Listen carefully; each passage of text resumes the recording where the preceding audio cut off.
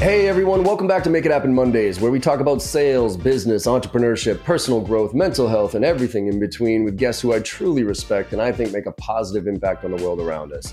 And this conversation, a lot of people have said earlier that I'm the godfather of sales, and I don't know if I agree with that, but if there is a godfather of sales, this gentleman is it, and his name is Jeffrey Gitomer.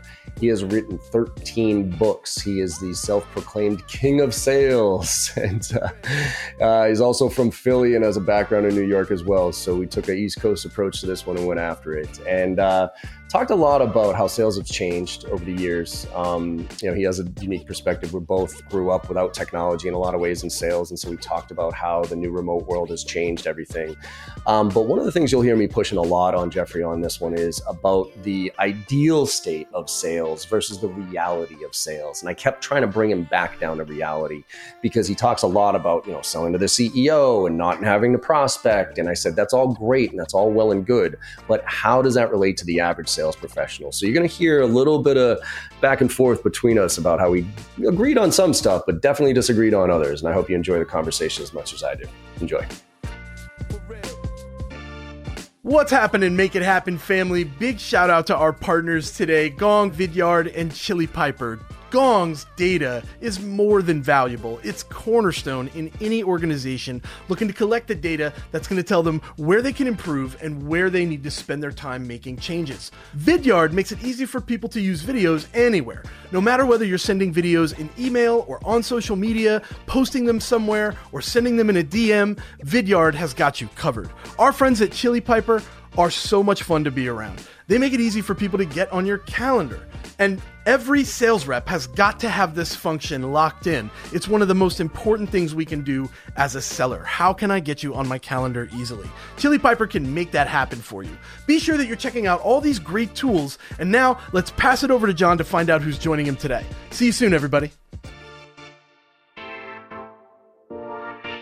I wanted to kind of start off. I'd love to, just dive into some of the shit that you're seeing from, I know you did a something recently where you brought a bunch of people down and talked about how things have changed, with COVID and the remote world and how we're all now living in it. And would just love to hear from your perspective what's changed and what hasn't, and then dive into some stuff that you think is bullshit these days, and then see where it goes from there, if that's cool. My dad once told me that if bullshit was cement, I would be the New Jersey Turnpike. So I love it. I've always considered myself a kind of I can bullshit, but I also recognize when I'm getting it. I have a good meter.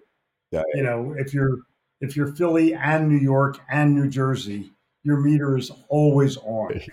I mean, literally, it's just always on. Yep. And I'm right there with you. People ask me, I moved to Charlotte like 35 years ago. Yep. And people say, well, what's the difference between Charlotte and Philly? I said, well, in Charlotte, when they wave at you, they use all their fingers.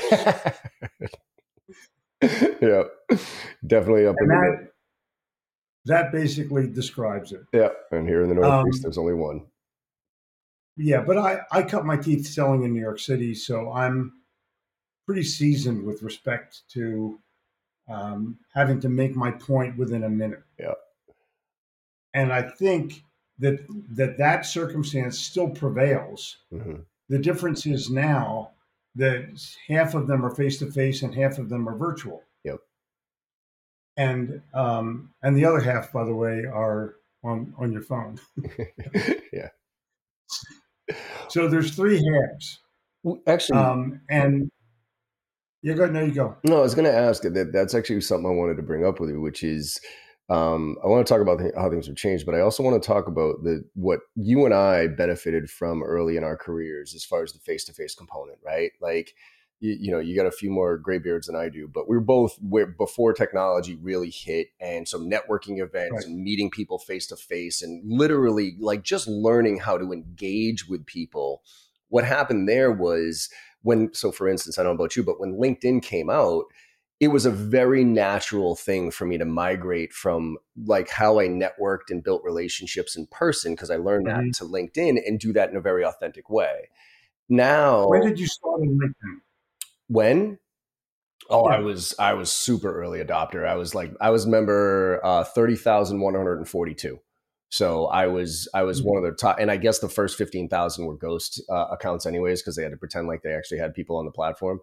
So I mean, I just did accept when somebody sent it to me, and I didn't think anything of it. And then I just started building and building and building and building. And that's how I'm up to about 400 G's at this point. I went in kicking and screaming because I felt like you lost the human touch. Yep. But I started in 2008. Mm-hmm. I have like 30,000, almost 30,000 connections because you can only have 30,000. Yeah, me too. Yeah. I accept most people. I'm about to go out and cull 1,000 people that don't have many connections that just wanted to do something. Yeah. So I can accept more people. But I have like 60,000 people that follow me. Yep. Because they can't connect. Right. So I have a good social media platform. Mm-hmm. But all that does is provide credibility so that someone will take my call when I call them. Yeah. It helps. Or and even more important, John, they'll call me. Yeah. That's the key. Because they know me. Yep. I didn't reach out to you to do a podcast. I don't reach out to anybody. Mm-hmm. And I've never made a sales call in 2,500 speeches because I have books and blogs and posts and columns and a website and and I give speeches and people somehow find me. Yep. But I did that before it mattered. Mm-hmm. You know, if I was in a newspaper, that's the only place I could have been. Right. I mean, you had one shot, one choice. Yep. So I don't want to say I'm a pioneer. What's the difference between a pioneer and an old fucker? And the answer is it hardly matters. No, I was going to say it doesn't matter either. But exactly. So with that though, right. What do you think about? I'll give you another example of it doesn't matter. You're in a hotel and you're in the shower and you have a choice of either shampoo or conditioner. It doesn't matter. Yeah, for neither of us, right? Right. So how do kids get that these days? Like, because my fear right now is in this remote world that we're all moving into, especially from a sales standpoint, the lack of that personal connection, the lack of. So A, I want to talk to you about what your thoughts are on it, and B, how to address it with this younger generation that didn't have the benefit of the lack of technology that we had. Somehow they think an email will work. Right. So I'm writing a book for millennials called Pick Up the Fucking Phone, which I think will work. Yeah. But the challenge is that they have to post before they have to build their reputation before they make a call. And if you call me, I'm going to Google you. Mm-hmm. It's plain and simple. I'm going to Google you, and you can't stop me. Right. And I'm going to look you up on Facebook, LinkedIn, Twitter, Instagram, YouTube. You know, I'm going to search for you to see who am I dealing with. Mm-hmm. So if that person has a sales job and they think it's about sending out an email and getting their script exactly right and putting 3 bullet points in there so you can possibly get a response, that guy's going to die. Yep. Or that woman is going to die. And they're not going to die like death. They're going to die from lack of income. Well, how do you balance that right now with what's going on with the constant push for activities, right? Because I think what I always struggle with is I live in the world of my mentality is how things should be. Okay. To your point, mm-hmm. Building your reputation, having business acumen, understanding relationships. Okay. But the reality is, for instance, we deal with kids who are, being forced to send out these cadences, 50 dials a day and 100 activities. And so how do you balance that outside of the obvious answer of quit and find a company that actually gives a shit? How do you deal with that dynamic right there of the downward pressure of VCs who are forcing these kids to do this and turning them into robots, and the reality of needing to develop deeper relationships and business acumen and your personal brand? They're willing to hire and fire. And when you find people that are willing to hire and fire, then that's not a good place for you to work. Yep. Just plain and simple. It's just not a good place for you to work. I will say, and we'll talk about this later, but I'm going to make this statement and we'll come back to it. Yeah. A cold call is a lousy place to make a sale, but it's a great place to learn how to sell. I was actually going to bring this up. You said cold calling is bullshit, or like I think actually there was a quote that you have, which is you're breaking the law if you're cold calling. You had a video that said you're literally breaking the law, and I wanted to be like, dude, what are you talking about? Like, isn't that the way you cut your teeth in sales and learn? Kind of. I made targeted calls. Okay. I knew who I wanted to call, and I called on them either face to face or on the phone, because I didn't want to just go, "Hi, my name's Jeffrey. You don't know me. Please don't hang up." Yep. And that's as much time as you get in New York. That's as much time as you get in Philadelphia. So okay, so let's talk about the thing. There are words that bug the shit out of me, and one of them is onboarding. Yep. And what it means is that you go through this bullshit of who we are and what we do and how you're supposed to act, and we're just okay.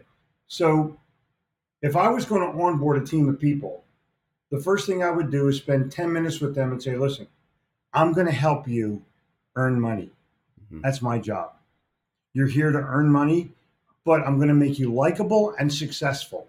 Because if I can make you those two things, you can quit here tomorrow, go someplace else, and get a great job. Mm-hmm. Cool? So the first thing we're going to do for the first week is we're going to visit customers who love us and talk about why they bought from us. And every day you're going to sit down and learn about our product and learn about our service. You're going to take notes. And at the end of the day, I'm going to spend 20 minutes with you and you're going to recap what you learned, and I'm going to tweak it just a little bit. At the end of a week, you'll have visited 10 customers, half a day each, and you're going to now know why people buy and how they use what it is that we sell. No classroom, no nothing. You got $50 a day to go buy somebody lunch when you're there, or maybe 100, and thank them for their thing. So now you got a couple $100 in your pocket, and you're going to take somebody out for lunch, and you're going to sit down and learn from them. Way better than learning from your learning department or your training department or the other people that can't, they wear those little dingles on their shoes and they think they're good. Meanwhile, they're threatened by people like us who come in and want to fix things or change things or make things better. Because they don't want to upset the apple cart. They have a job, they're making $100,000, they're happy, leave me alone. Okay. You could fire every training department in 2 seconds and replace them with customers, and you'd have a way better sales team in a heartbeat. I'm just throwing it out there. No, I have this. My onboarding is I have 3 weeks. They don't learn anything about the training. They don't learn anything about the quote unquote product. They two things. One is I give them my top 10 customers, and they have to do research on them and deconstruct them to figure out why they're our top 10 customers. And then they have to go talk to them. And then I give them the 3 main personas we go after. And I say, you have to go out and interview these 3 personas and figure out what these people care about and go do research on them and come back to me with a book report effectively that says, here's where we fit. Here's why people like us. Here's the personas. Here's their challenges. And then I show them the training about how to actually implement that. Yeah. Perfect. So we agree on that. Yeah. So there's 2 things we agree on. We agree on baldness is good and train someplace else. Yep. We're good. There's a bigger challenge though, and the bigger challenge is I use Dub as a video send out thing. It's dub.com/Gitomer. Okay. They'll pretend they like me and they'll call you. Okay, cool. You put in the chat or whatever you want to do, but dub.com/Gitomer. I found this one video channel that's actually good, and the software is amazing. It's easy, and they have a money button at the bottom of the video. Okay. The money button is click here to respond, and you don't need the software. You don't need anything. Yep. Somebody sends you a video, and this last month, John, I did $350,000 in billing because of video. Nice. Because I used the video to go with my proposal, and people bought it. Yep. Not, I'd like to have $1 for every dollar's worth of proposal that people send out that doesn't get purchased. Yeah. I'd be a billionaire in a day. Oh, in a fucking 10 minutes. But the challenge is the salesperson feels like if they put together this formulated thing that the customer is going to call them back and they're not gonna. No. By the way, there's one thing I don't put in my proposals. I don't put a price in. Yeah, I knew it. Yeah, no price. So if you really want me to go, hey, there wasn't a price in there, right? I wanted to talk to you about it. Let's talk it through. I want to make sure we're a fit, budget, compatibility, all the other crap that goes with it. And then if you want me, you buy me. Yep. I'm not cheap. I'm not inexpensive, but I'm valuable. If you want my value, then you pay. And if you don't, plenty of shitty guys out there. I can give you their names and numbers. See, and look, I do something similar, but I keep pushing on the fact that, for instance, you and I are in a pretty enviable position in a lot of ways, right? We sell ourselves in so many ways. And I know everybody else kind of does too, but we literally sell ourselves, right? So we can sit there and say, hey, I'm worth it. I'm valuable. But I just keep thinking of that 25-year-old kid who's in a software company, who's trying to make a buck, who's trying, and does kind of believe that their solution is a good one, right? So they're not the douchey sales rep, Wolf of Wall Street type of stuff. They're the ones who kind of care. They believe their solution does the right thing, but they don't have the luxury that you and I have of, 20 plus years of experience and the ability to basically do what we want to do and say what we want to say to these people. So how do you translate that to those type of people? When you're at, and I should send you a bill for this, but I'm not gonna. When you're at the other person's place of business, when they start to tell you why they bought, you film it. When they start to tell you why they like you, you film it. Now you're going to leave with 10 or 20 testimonial videos that you can use to build your own belief system. Mm-hmm. These guys go out there and they're timid and they're tentative and they have no balls to be able to make a call because as soon as somebody gives them a pushback, they want to go cry. Yeah. Or they need a safe space. There is a safe space. It's in a gutter between 51st and 52nd Street, just off of 3rd Avenue in New York City. Yep. You share the space with a big rat, but that's part of the deal. And I'm challenging the salesperson that while they're there, make a friend and say, hey, would you mind saying that again so I can stick it on my phone and get a lesson? What you're getting is a testimonial. So now I leave with understanding, information, and testimonials. Mm-hmm. I'm ready to go. Yep. Sure. And my opening question to a new customer would be, would you like to know why our 10 biggest customers do business with us? Actually, yeah, I would. Because I swear I'm not as good as my customers are. They're my voice. Yep. They need to be, right? So how do you, on that note, right, they're your voice. Customer testimonials are fantastic. Do you think they've gotten a little bit overplayed though in today's world as far as metrics? Like, oh, we showed this client how to increase whatever by 32%. And no, I don't want the guy to say it. I want the customer to say it. Yeah. If the guy says it, it's bragging. When the customer says it, it's proof. Yep. So I don't want 32%. I give one shit about percentages or I made up my number by 119%. I don't care. Yep. The number was given to you by someone who pulled it out of their ass. We're gonna go up in sales 11.5% this year. Really, where'd that number come from? Well, we pulled it out of our ass. So actually, go ahead. And I made President's Club. Way to go, dude. Good for you. Way to go. Yeah.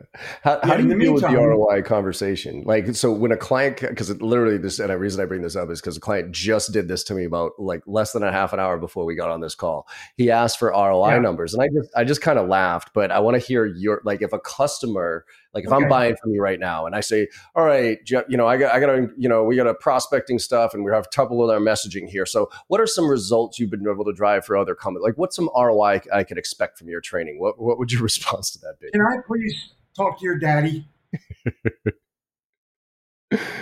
Because you don't understand the word value. You're only looking for a nickel or a dime. And what does it cost you? You want ROI? Tell me what it costs you to lose one sales guy. Yeah. And rehire that person and lose their pipeline. What does that cost? Mm-hmm. Or do you just bury that? So if you want a person who can bring results, you don't want a number. You want a human being. Mm. And you want someone that can inspire so that somebody else has intention to take action, not motivate and have a goal. Motivation and goals are bullshit. Inspiration and intention, give me that guy every day. Let's unpack that. Every single day. Let's unpack that, because I got this whole track on motivation versus inspiration. I might be mixing up the words here, but I think motivation is an internal thing and inspiration is an external thing. How do you explain the difference between motivation and inspiration? I might be motivated to go to a ball game because it's kind of cool. Yeah. But I'm not going to be inspired to go to a ball game. I might be inspired to help a customer really get what they want to get. I'm going to help their sales team. I'm going to help. And that inspiration was given to me by a high school teacher, a college professor, a coach. Somebody gave me, a mentor, gave me that inspiration, a father or a mother. And that's how you, that's not going to motivate you. Come on, son, you gotta, that's bullshit. I want to be inspired with what? Oh, you there? I want to be inspired with a lesson. I want to be inspired with some kind of understanding that I have about how I can move forward. So how do you keep that though? Like, so there's something about that initial, and I use the Tony Robbins here as a quick example with Tony Robbins, right? Like Tony Robbins has, he used to have it where you used to run across the coals, right? And you're standing there and you're like, okay, these coals are ridiculous. I'm not going to do this. But then you get Tony's big head yelling at you. You got 50,000 people around screaming your name, and you run across those coals and you're like, holy shit, I did it. Tony Robbins is a genius, right? But then next week, when those coals are still there and Tony's big head isn't yelling at you and you don't have 50,000 people screaming your name, are you still going to walk across those coals? And the answer to most people is no. So how do you retain that inspiration? Did you ever go to Universal Studios? Yeah. Because you're a Harry Potter fan? Okay. Yep. And you go on Hagrid's motorcycle ride? Yeah, that's badass. One fucking time. That's it. Yeah. I'm not going to do it again. Yeah. I've been there. I've done that. And I bought the T-shirt. Yeah. And I went with my, at the time, 12-year-old daughter, who was Harry Pottered up the butt. Yeah. And I went with my wife Jen, and we just had a great time. We had a great time. Mm-hmm. I'm done with that. I was motivated to go, not inspired to go. Oh. When I go into a customer's place and I see an opportunity, that's inspiration. Okay. I want to make sure that I can take advantage of that opportunity in their favor. Yep. Here's what I can do. Here's how you win. Here's what I can do. Here's how you win. Well, how much is this going to cost? It's free if I do it, isn't it? Mm-hmm. Isn't it? It's $500,000 cash right now. Yeah. No checks. But is this a money issue or is this an achievement issue? What do you want? Because if you want something that's out of a box someplace, go get it. I'm customized. So everything I do is customized. So with that, let's talk a few sales methodologies here, right? You got, and I'm broad strokes here. You got solution selling where you ask questions and you give, what the client's asking for. And then you got challenger sale where you're like, hey, this is what you do. Where are you on the scale of telling people what you know and what they need versus asking them questions about what they need and proposing a solution? Where do you fall on that spectrum? I am not a system selling guy. I know. I think the challenger sale, conceptually though, on those. I think the challenger sale is a wonderful thing. To me, it's fucking bullshit. Yep. No 26-year-old kid is going to come into my office and try to tell me which end is up. Yep. That's number one. Number two, I don't find the pain. My pain is none of your business unless I want to tell you. Mm-hmm. So if I hear you start to go down that road, the first thing I do is say, listen, I'm sure you're a nice guy. Go back and talk to your daddy and tell him it didn't work. I'd rather find the pleasure, wouldn't you? Who are your favorite sports teams? Where'd you go to college? What kind of car do you drive? Where'd you take your last vacation? What are your kids' names? Where do they play? What do they do? 100%. But how do you marry that with? How do you marry that with the mentality or the data and the statistics that talk about people are, 4 times more likely to avoid pain than they are to achieve gain, right? There's like plenty of statistics out there that talk. I don't argue with that statistic. Yeah. I argue with the way you approach it. Okay.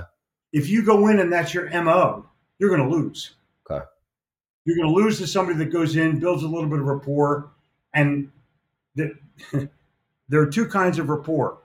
One is kind of, you like bowling, way to go. And, I bowled once and, or there's shared values.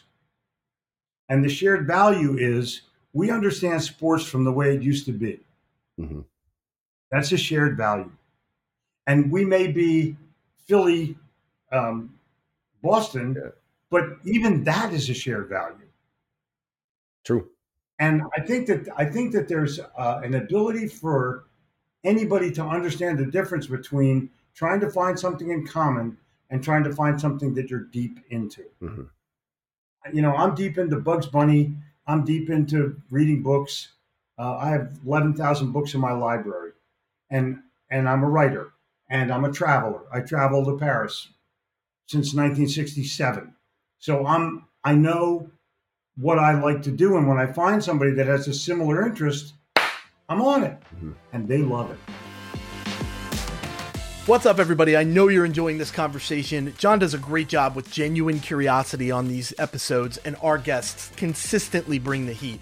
We want to take a moment here and let you know that you've got an opportunity to become better than you were yesterday. And you can do so by gaining access to all of JB Sales content. All of their training, tips, techniques, tactics, and takeaways can be yours for $1 a day. $365 for the year gets you annual access to everything, including our private Slack channel for members only, which you get access to all of us directly 100% of the time, 24 hours a day. And then at the same time, you're going to get access to our bi-weekly Ask Me Anything sessions where you can bring real deals to the table and get the help that you need where you need it. This is very, very important. Sales reps that invest in themselves are often found at the tops of their leaderboards. Join us today and get the help you need to become the seller that you deserve to be. That URL, one more time, is joinjbsales.com. Let's get back to the show with JB and our guest for this week. How do you uncover the pleasure versus the pain? And when you come in from an approach standpoint, I know it's about rapport and it's about the homework you do beforehand. Do you feel like you have to come with a perspective of something, or do you ease into the conversation after rapport building? And do you rapport build? And do you rapport build with purpose? Like there's hey, you're a fisherman and I'm a fisherman and I don't give a fuck. But like, hey, I'm rapport building because, hey, you're Philly, I'm Boston, and I'm doing that to see if you and I are. So I'm going to say, tell me about the biggest fish you ever caught. Yeah. That's rapport. Mm-hmm. Or tell me about the best vacation you ever took. Mm-hmm. Or tell me about the best book you've ever read. And everyone knows their best thing. Mm-hmm. Everyone does. So I'm going to start there, and I might go, hey, before we get too deep into Bugs Bunny, how many of your sales guys last year didn't make their goal? Mm-hmm. And they'll go, probably about half. I go, wow. So what's the deal this year? How are you going to get that half from where they are to where they weren't? And you go, that's a real good question. Nobody ever asked me that before. So I'm going to ease into it in a way where it's conversational, not salesy. And, 75% of our customers meet their goals. Fuck you, dude. Go away. Yeah. I don't care about that. I don't care what I'm from Philly, New York. We don't care if the guy next to us drops dead. Yeah. We only want what's in this for us. Yeah. So I'm going to say, look, Bob, I have an assessment. My assessment sells for $99. Let me assess your 22 salespeople, and I'll do a group assessment, not just an individual one. Uh-huh. So we can sit down and talk about who they are and what they can do. Because you may think you know who Ralph is, but Ralph may beat his wife or have his job up on Monster under an assumed name. So let's find out who's what. Then we can start. Fair enough? Yeah. I'm a fair enough guy. That's my close. Fair enough. I'm going to give you a new house and a car in Beverly Hills with no payments. Fair enough. Yeah, that's fair.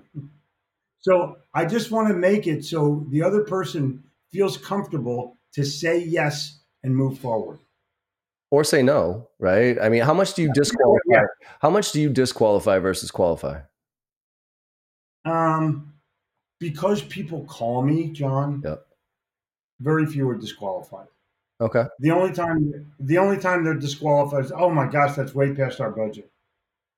I guess more for you knowing that they're a fit, because I've actually flipped it and I try to ask you all the questions, like eventually through the conversation of why you do this. Yeah, no, I don't have a motive like that. I'm not. I don't challenge the person to back down with what we would refer to as a negative sale or a negative question. Mm-hmm. I just, I want to say, when's the date? How many people are going to be there? Besides my fee, can we get everybody a book or some kind of thing? And then what's going to happen when I'm done? And they want more. So I have let's just do the online attitude course and an assessment. We'll know where they are and we'll know how they're feeling. And I'll tell you, it doesn't work all the time, but when it works, it works. Yep. And I think that's what the salesperson is looking for. It's something that works. Hmm.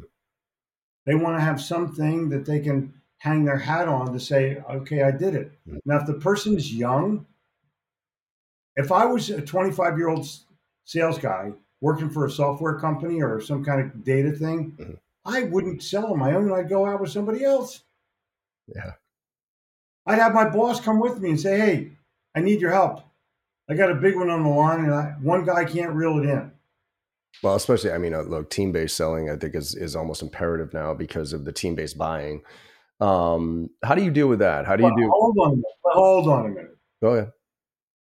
Team-based buying is bullshit if I have a relationship with the CEO. Okay. I might challenge that. Then the CEO comes downstairs to the team meeting and says, hey, we're going with Gittimer. Gittimer, okay, boss. And that's it. That's it. I don't know. I'm going to call bullshit on that one a little bit. If I I've seen it too many times. Don't get me wrong. I think on the majority of the time, absolutely. But the CEO rarely knows tactically at the ground level, depending on the size of the organization, what an individual team needs, what a group needs. And so, if I came to, I'll give you an example. Like for me, if I were to come down to my team, who are very, very good operators and know exactly what each one of their teams needs, and I said, we're doing this, they'd be like, no, because we have a decision tree that we go through as far as criteria. So if I tried to buck that system, they would be like, sorry, man, like we know what our priorities are and we'll take your vote into consideration. But I think the larger the organization, the further you get away from the downwind needs. And therefore it's hard to say, yeah, we'll do that. Yeah, but the CEO has weight that other people do not have. Oh, definitely. And maybe he'll drag somebody else with him or her. And that person has weight. So I try to get to the main guy as much as I can because I know that I'm going to win more often than not if 5 people are going to sit around a table and try to talk about which end is up. Yeah. And they all have agendas and they all have fears and they all have desires and they all want to look good and they all want to have their own agenda met. I'm like, but again, let's talk reality versus, the ideal state, which is, I mean, how many sales reps do you think are able to get to a CEO, develop that rapport, have the right credibility to be able to get the CEO to champion? The ones who post things that the CEO might read, the ones who send the CEO a book in advance saying, I really like this. I got you a signed copy of it. Thought you might like it. Looking forward to meeting you. The ones that are thinking about value versus sale. Uh-huh. So let's look at this from the perspective of the kid who sends an email every day needs to ditch that process and start to post every day on TikTok, Instagram, website, somewhere to where they can gain following. I mean, that's That's No, part personal of the deal. brand. I think personal brand is everything right now. That's what I did when there was no brand. Mm-hmm. Now you can go anywhere and have a brand in 9 seconds. Mm-hmm. 9 seconds. Instagram, YouTube, just wake up and pontificate instead of wake up and send 5 emails to people that don't like you. What do you suggest to people who are on that journey of brand building and saying, I don't know how to start and what should I post? So I got my answers to this one, but what are your answers to, because you see it across the board, not just the younger generation, but especially the older generation. It's like, this social media shit. Yeah. Like, how do I even get started? Especially if you're not like a thought leader in the industry. How do you suggest people start on that journey? I didn't become a thought leader in my industry on my first day, but I did write down my thoughts. And so if you do that, you're going to win. But they're not even writing down their thoughts. They're just looking for some Vulcan mind meld or some kind of magic potion that will catapult them to the top without the work. Mm-hmm. So the answer is work. And in the meantime, maybe you have to cold call. In the meantime, maybe you have to do other things that you're not happy with, but don't lose sight of what you're really trying to do based on the activities that you have to do that are sort of forced on you. What about the person that gets into a new industry? Like, here's an example. Help me with the tactical piece on this. I just moved from whatever industry into cybersecurity. I'm now going after CIOs in cybersecurity. I don't know shit about shit when it comes to cybersecurity other than what my company put me through their dumb boot camp about. And I need to start building my brand in that industry. Or I haven't been building my brand in other industries, so I can't even transfer it over here and make that transfer. So how do I start in that scenario? Mr. Jones, when something happens and you have a data breach, who's the first person that you call? Okay. And I'm going to wait. Yeah. I'm going to wait for that answer. Okay. I said, that's great. Let me put my cell phone number on the back of this business card. I want to be the second person that you call. Okay. Now, I've just made an impact statement that says, I have self-confidence. I know my stuff works. You can call whoever you want internally, maybe 2 people internally. But if I'm going to talk about cybersecurity, I have to be the guy. If I'm not the guy, it's not going to happen. Right. Second question I'm going to ask that guy is, I ask everybody this question, Mr. Jones, and I just wondered if you wouldn't mind helping me with an answer so I can put it into my data bank. How much is your data worth? And John, they're going to have no idea. Mm-hmm. So I love those questions, but again, going back to building my brand though, like what am I sharing on social? What am I posting about this stuff? Is it from those conversations? Same question. What's your data worth? Yeah. Oh, who do you call when your house is on fire? Like I've done an insurance company, a very big insurance company that insures churches and synagogues. And I said, when the church is on fire, who do you call? And is that the only one? You call the fire department. Okay, great. Then who do you call? Because here's my cell phone number. I want you to call me because I need to. You can't do this by yourself. The place is burning down. You need someone that's going to really take action on your behalf immediately. Same with data breach. Gotcha. Seconds can mean millions. So you have to understand their industry. Mm-hmm. You have to be able to poke at them from their perspective. But the question leads to the engagement, not the statement. Yep. We're the best company. Our customers love us. I'm like, nobody cares. Go away. So I think you're in line with me as far as it, moving forward, especially. It doesn't matter what you sell. It matters how you sell in so many ways. So with that, and do you agree with that statement? Yeah. Okay. I want to ask rather than tell. Perfect.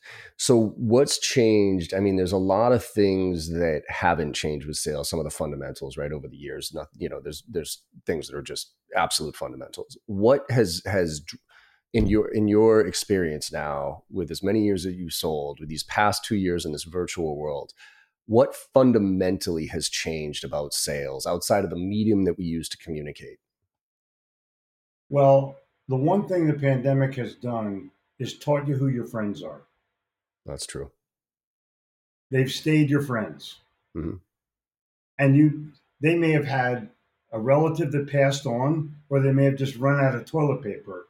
But whatever it is, something in the middle, they need to hear your voice. They need to go, Ralph, how's it going? Mary, how's it going? And the empathy that you can provide to them authenticates your friendship. And I don't want to know what can I do? That's not a good thing. How can I help is a better way of saying it. Yeah. Is there one thing that you can charge me with that I can help you with? Just one thing. You want me to deliver lunch on Wednesday? Just tell me, because I'm COVID free. I'm totally fine. I'm in the old fucker group, so I protect myself pretty well. There's been turmoil because people didn't know how to react. They didn't know how to do things that they turned to fear. Mm-hmm. And depending on whether you believe what you hear or not, the fear can become intense. But all of a sudden it's over and there's on to some new thing now. And you don't even hear about it anymore. Yeah, no kidding. I mean, maybe it'll come back. Who knows what's going to happen? But the bottom line was it shows you that it was really up to you to be the example or set the standard for what was going down, not be the follower, be the believer, be the weakling. Mm-hmm. And so for me, I always took a position of strength and say, listen, I call my top customer and say, look, you're going through this shit right now. I'm here to help you. Just tell me what you need. I'm here to serve, period. If I have to send you a bill, I'll let you know in advance. Mm-hmm. Fair enough? Yeah, that's fair enough. And so, I call my friends. So I'm going to go back to that statement because we didn't quite get to it yet. Mm-hmm. All things being equal, people want to do business with their friends. All things being not quite so equal, people still want to do business with their friends. And I can ask anybody, name me your top 10 customers. Are they also your friends? And they're like, most of them, yeah. Good. Make them all your friends and they'll stay loyal. I don't want a satisfied customer. I want a loyal customer. Because some customers piss and moan all day long and they still place orders. All right. Well, how do you balance that? Let's challenge that a little one on the value piece, right? There's the whole thing of like and trust. I think it's bullshit that you have to like somebody. I think it's important that you have to trust somebody. With that, but I want them to like you. What's that? The guy who says your customer doesn't have to like you, but they have to trust you. Really, tell me the people that you trust but you don't like. Make a little list of them. And the answer is nobody's on that fucking list. Okay. And so, look at the people that you trust in your life. You either like them or you love them or both. So what about the value piece of this? Let's add where I was going with this is there's plenty of people I like, but then there's other people that bring more value to the conversation than who I like. Okay. So yep. What's more important? No argument. But value has to be perceived by the customer or it is not value. Sure. Agreed. If you have a value prop, it's probably worthless. Oh, 100%. So just take value propositions are bullshit. Yeah. Yeah. Total bullshit. Okay. So what can I give you that proves I am providing value for you? Because it's not value, it's perceived value. If you think it's valuable and the customer doesn't think it's valuable, it ain't valuable. So here's the example. I had a financial advisor, right? And this guy would go golfing, whatever. He was actually my wife's friend's partner, right? So they literally, like, my wife grew up with this woman and her business partner is the guy that runs my finances, right? And he, every year he'd maybe take me out golfing, take me out to lunch, whatever. And then once a year, he'd show me all these charts and graphs. And I would look at it and be like, did we make money or did we lose money? Fucking make money more next year. Okay. Now, on the other hand, this other kid who was my insurance guy, right?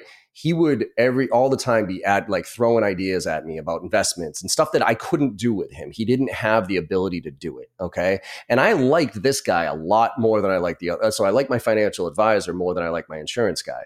But eventually I was getting so much value out of this kid that he was bringing me ideas, and I would bring those ideas to my financial advisor. I'd be like, hey, can we do this? And then one day my financial advisor went through the motions again, and he was like, hey, can we get together and review? And I'm like, yeah, sure. And at the end, I let him do it. And I said, hey, I just want to let you know I'm moving all my money over to this guy because now that guy was in a position to invest.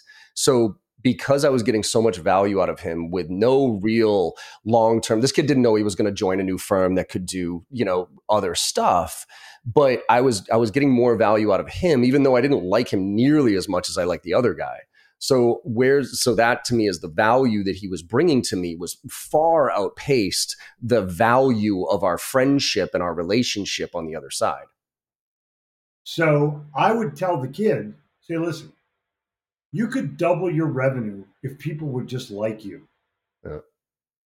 So I'm going to charge you 25 grand as a fee, and I'm going to share with you how to become likable. We train people how to become likable, get all his commissions back, and train him how to, be friendly. It costs no extra money to be friendly. Tell that to an airline employee. Yeah, don't get me started. But John, the bottom line is, if you transfer your business to this guy and you don't really like him that well, another guy is going to come along with the same set of credentials that you do like, and he's out. He's just out. But isn't that based on the frequency of interaction in my relationship with you? Like I 100% agree with you. If you and I are like on a weekly basis, we're getting together, we're talking about shit, and like you are literally helping my business. But I look at my financial advisor, and I don't know, a couple times a year we get together, and I make sure that like any updates or anything like that. So in that type of relationship, and if we think of the macro of most sales relationships now, again, like ideal versus reality here is most of them are, I don't want to say transactional, but I talk to you a few times a year. So how do we marry that with this? Okay, I'll give you an idea. First of all, your financial advisor, the guy that had all your money and lost it, is a total schmuck. He didn't lose it. He was just not adding the value that I was looking for. Well, let's put it this way. He's vulnerable. But if he would just have said, John, we're going to get together seriously once a year, but every month I'm going to send you the best idea that I've got. I'm going to send it to all my customers, but I'm going to make sure that you get the idea so that you can potentially put it into action. So at the end of the year, you're going to have 12 ideas, but I'm going to save the best one for when we get together. So now that the guy is living off of his revenue rather than living off of his customer. Big difference. And that's why I actually think that, the predictable revenue model that Salesforce, the segmentation of roles and that type of thing, I think that was great for organizations. I'm right there with you. I think that was great for organizations to scale their sales teams internally, but I think it's a horrible customer-centric model. It does not, like, nobody wants to be passed off 15 times. So I do genuinely believe we're going back to full cycle sales, which is going to allow for deeper relationships, more frequent relationships with people. But we're in a transition phase right now where, another 5 years or so, maybe. But it's still a pretty transactional world, especially in the SaaS tech world. People are happy to get together these days. They're just happy to be in a room with other people. Yeah. And I've done probably, 25 events since you could get out. And every single person who's there is happy to be there. Yeah. So it's going to go back that way because people are seeking camaraderie. And so are your customers. They're seeking that kind of interaction. But if you don't have, and don't tell me you can add value, don't tell me that your value is reliant upon you doing business with me. I want you to be a value first person. John, I got this idea. I think it's working for me. Try it out. Mm-hmm. Thanks. Call you later. Bye. It's funny. I have all these little nuggets that I give to people, and whether it's a software or like a tool that I've come across or something like that, that is like, I'll almost always ask a question. I'll be like, "Hey, Jeffrey, real quick, do your reps have a problem with ghosting? Just out of curiosity, getting ghosted too much?" Yeah, and it's almost always, yeah, I go for the obvious. Yeah, we have that problem, and I have like a blog post that I'll send them. I'm like, "Hey, whether we do business or not, check this thing out because this will help you stop getting ghosted." Right, and every fucking time. Stop. Yep. Whether we do business or not. Yeah. I just called somebody on that last week. Mm-hmm. I'm really good buddies with Anthony Iannarino. He's like a really good guy, smart, writer, everything. Here's a woman who goes, whether we do business or not. And I called her out on it. I said, why are you making that a caveat? Why don't you just give me the fucking idea and not put a caveat to it? Fair enough. Oh, because you're trying to manipulate me. So I look at every statement that someone makes, and I look at the authenticity of it, and I look at the sincerity of it. And if I don't get the authenticity, or I don't get this, whether we do business or not, seriously, why isn't that authentic? Because you're inferring the fact that you may not do business with me. Yeah. I assume everyone's going to do business with me. And I've assumed that for the last 40 years, and so far, I'm pretty right. So I'm looking at this from a standpoint of like, hey, I got an idea. You like it? Run with it. Yeah. Buy. That's it. I don't put a caveat to it. Whether you buy or like, hey, I got this idea. Can you give me $100? That's not that to me. How do I know the idea is going to work? Like, dude, here's the fucking idea. Go have fun. Mm-hmm. Call me if you want more. So think about how you position the transfer of the message. Mm-hmm. And people from the Northeast like us, we have agendas. We wake up in the morning with a fucking agenda. We've had them since we were 7. Whether it was going out on a date on the weekend or buying liquor underage or smoking dope or whatever, that agenda since college. And then you get your business cards printed, and then it's a whole other set of agendas. But the bottom line is you can't be too smart. Just be yourself. Mm-hmm. And so I've always looked at this from a standpoint. My dad was a person who connected people. That was his whole, he knew a real estate guy. He knew another guy that had a bunch of land. He put them together. And he never said, if I do this deal, can I get like 3%? But people would always give him a percentage. And most of the time, more than he would ask for. So he taught me to just give without any measurement. Because if you get paid back by that guy, that's fine. But if you don't, then the world pays you back. And the world will pay you back times 10. Yep. I'm a big believer in karma. What goes around comes around, that type of thing. So be careful of the language that you transfer to the other person. Mm-hmm. So they get the real John Barrows. Mm-hmm. Because he's a good guy and he's a smart guy. And he doesn't have to rely on the techniques that he learned back when he was talking to people about their fucking wallet. Remember the old days when you're cold calling and you're trying to get this guy to do this or set an appointment or, something. And somewhere you've lost the real John who was in the aisle of the grocery store with his mom wanting a candy bar and willing to take corporal punishment to get it. Yeah, I don't think anybody's ever accused me of not being authentic as far as my intentions. So I dropped Good. I'm throwing at you. Mm-hmm. Just be careful of your words. Record them and listen to them. Oh, I do all the time. Good. What's go ahead. I've tried my best, and I don't mean to, give you shit in any way. I'm just telling you what I perceive. Yeah. But I look at this from a standpoint of I don't have a motive when I start with somebody. Yeah. I may have a goal, but not a motive. And I want to know what their motive is to buy. Mm-hmm. That's what I want more than anything. Because my registered trademark statement, people don't like to be sold, but they love to buy. Mm-hmm. That's the agenda. Like you don't say, honey, let's go get sold a car. You say, honey, let's go buy a car. Mm-hmm. And if you walk into my dealership, I want to find out why you're there. I mean, I'm assuming it's not to get dinner. I'm assuming it's to get a car. But John, pick out the car you think is the coolest in the whole dealership, and let's go take it for a ride, and we'll talk about it. Mm-hmm. That's what I would do.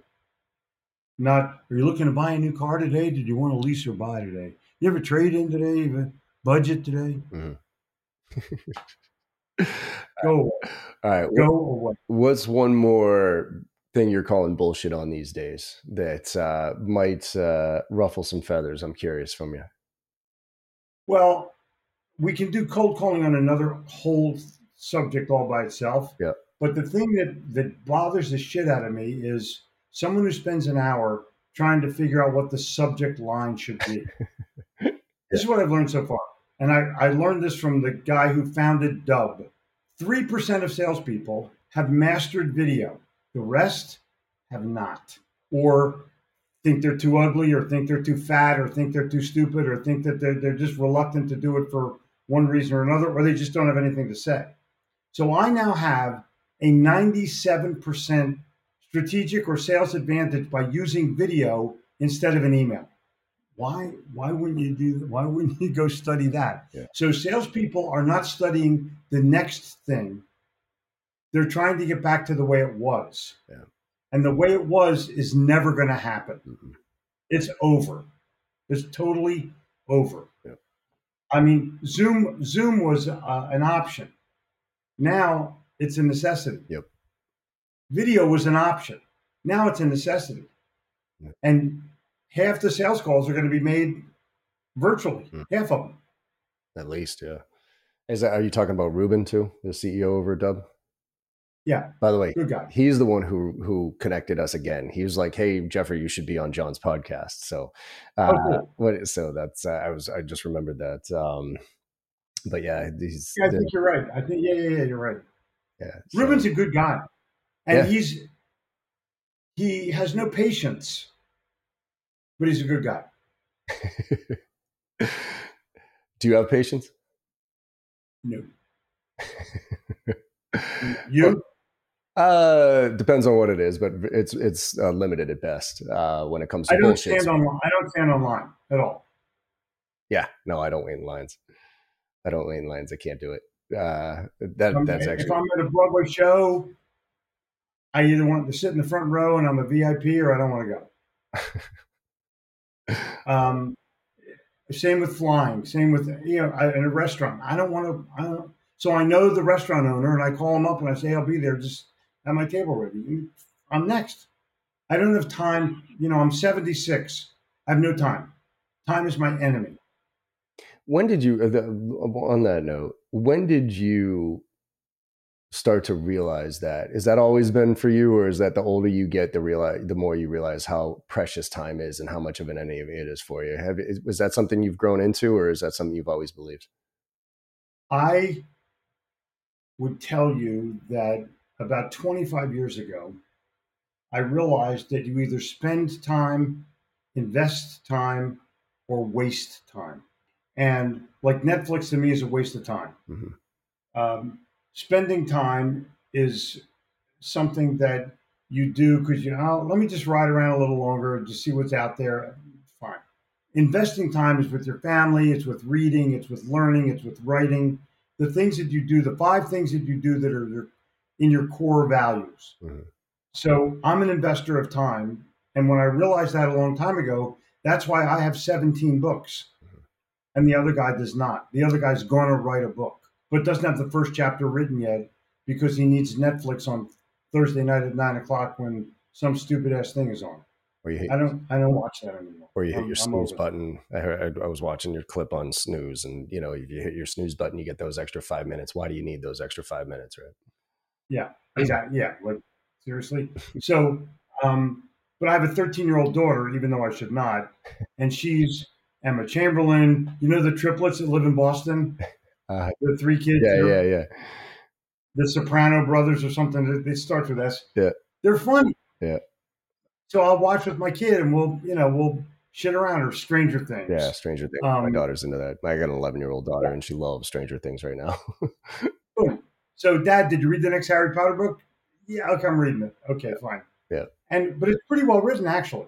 Yeah. So I don't mind a well written book. Mm-hmm. But she is an avid freaking reader. I just have to get her from fiction to nonfiction, and we'll be fine. Change the world. But she's, boy meets girl, falls in love, gets jilted, that kind of thing. Yeah. But that's okay. At least she's reading. I didn't read when I was 13. Yeah, I avoided it like the plague. Yeah, me too. But she knows I'm a writer, and she knows I'm a student. And, she introduces me when I have a video of her introducing me so that the customer does not have to introduce me. There you go. Love it. It's killer. I was going to say, talk about rapport building. There's right out of the gate. Oh, boom. Boom. Awesome. Well, I go the mile to build instant rapport. Lately, I've been playing AC/DC. It's a long way to the top when you want to rock and roll. Yeah, love that. Okay, so people love that song, and I turn it down. I go, you know anything? You know why this song is so amazing? And the answer is, when they recorded the song, it was one of their first songs recorded, they were broke. They added one thing to the band that differentiated them from every other person, every other rock and roller in the world. They put bagpipes in the production. And no one had done that before, and it killed. And everybody started to talk about them because they added something that no one else added. They had lead bagpipes. Interesting. I didn't know that. So go back and look at, find the video where they're riding through the city. Yep. And on a cart playing, It's a Long Way to the Top. And when I do that, the audience comes in and they're bouncing. But then when I explain it, I've made them really think about what it is that's going on. And I go, what are you doing that nobody else is doing? Nice. And I'm going to give you the 2-word answer to that. Not enough. Absolutely. And so now I got them bopping, thinking, smiling, the whole 9 yards. And I'm like the biggest Angus Young fan on the planet. He's 5'2", which most people don't know. They're actually Australian, which most people don't know. Yeah, I knew that. And but I'm a rock and roller. I grew up in the 50s. I grew up in the 60s. I smoked pounds of dope to whatever. Yep. And my line is, Bill Clinton said he never inhaled. I never exhaled. I'm right there with you, my friend. I'm right there with you. But when you can tell that to an audience, you become authentic. Yeah, exactly. When you break down that barrier of you being perfect and everything else. Believe me. Yeah. I'm Philly. I am not perfect. We lose everything to everyone all the time. Well, you took one from us. So you took one from us. And because you deserved it. On that note, cool. On that note, I brought my hat just to pay some homage. Yes, indeed. And for those of you who are listening on the podcast, it's, in case you don't know his name, it's Gitomer, Gitomer. Look him up on LinkedIn. Look him up on TikTok. He's on Instagram. He's everywhere. So, and he is, some people have called me the godfather of sales. I don't hold a candle to Mr. Gitomer as far as being the godfather here. So I appreciate your time, my friend. And I hope everybody enjoyed the conversation. It's a pleasure, and we'll look forward to doing it again. Definitely. And everybody, hope you enjoyed. John, there's one other thing that I would like. Yeah. When people come to our site, there's a challenge. Okay. A free challenge. I think it's gitomertraining.com or something. I'm not 100% positive. I'll send it to you. You can post it up. Okay. But it's a 22-day challenge where I give a value lesson every single day. Cool. And it's pretty cool. Yeah. It's pretty cool. Love it. Awesome. We'll definitely check that out. I might even take it myself. Yeah, I mean, look, you're already the smartest guy in the world. Maybe I can help you by making you just this much more smarter. Shit, man. If I was the smartest guy in the world, I don't know if I wouldn't be here. Right? Well, see, when you're from Boston, there's a fine line between smart and smart ass. Yeah, there's and so you have to learn the difference, and then you can win. Oh, I know that it's ego and confidence, my friend. There is a fine line between the two, and I balance that line away. But you invented and reinvented lobster, so I have every bit of respect for you. Love it. Awesome. Well, everybody, I hope you enjoyed the conversation as much as I did here. Go check out Jeffrey's page. And like I always say at the end of my podcast here, go out there and make somebody smile today, everybody, because no matter how bad your day went, if you go out there and make somebody smile, you know you had a good day, and the world needs a lot more of that these days. So thank you all for listening. I'll see you on the other side. Thank you so much for your time today and listening to the podcast. I hope you enjoyed the conversation as much as I did. With your support and our incredible guests, we're one of the top sales podcasts in the industry with over 1 million downloads, and I can't thank you enough. To keep the momentum going, if you could go to your favorite podcast platform and leave us a 5-star review, I would greatly appreciate it. In return, I will answer any question that you have on Instagram. Hit me up there at John M as in Michael Barrows with a video question or a DM, and I will get right back to you, I promise. And last but not least, if you're looking for training, I'm adjusting my training approach this year, and I'm actually going to be delivering training to the masses. I'll be delivering live training the first and second week of every single month with our 2 marquee courses, Filling the Funnel and Driving to Close, to anybody who wants to join. And it includes membership in our on-demand platform with weekly AMAs. So you can go to jbarrows.com/open to check out the details. Thanks again and have a great day.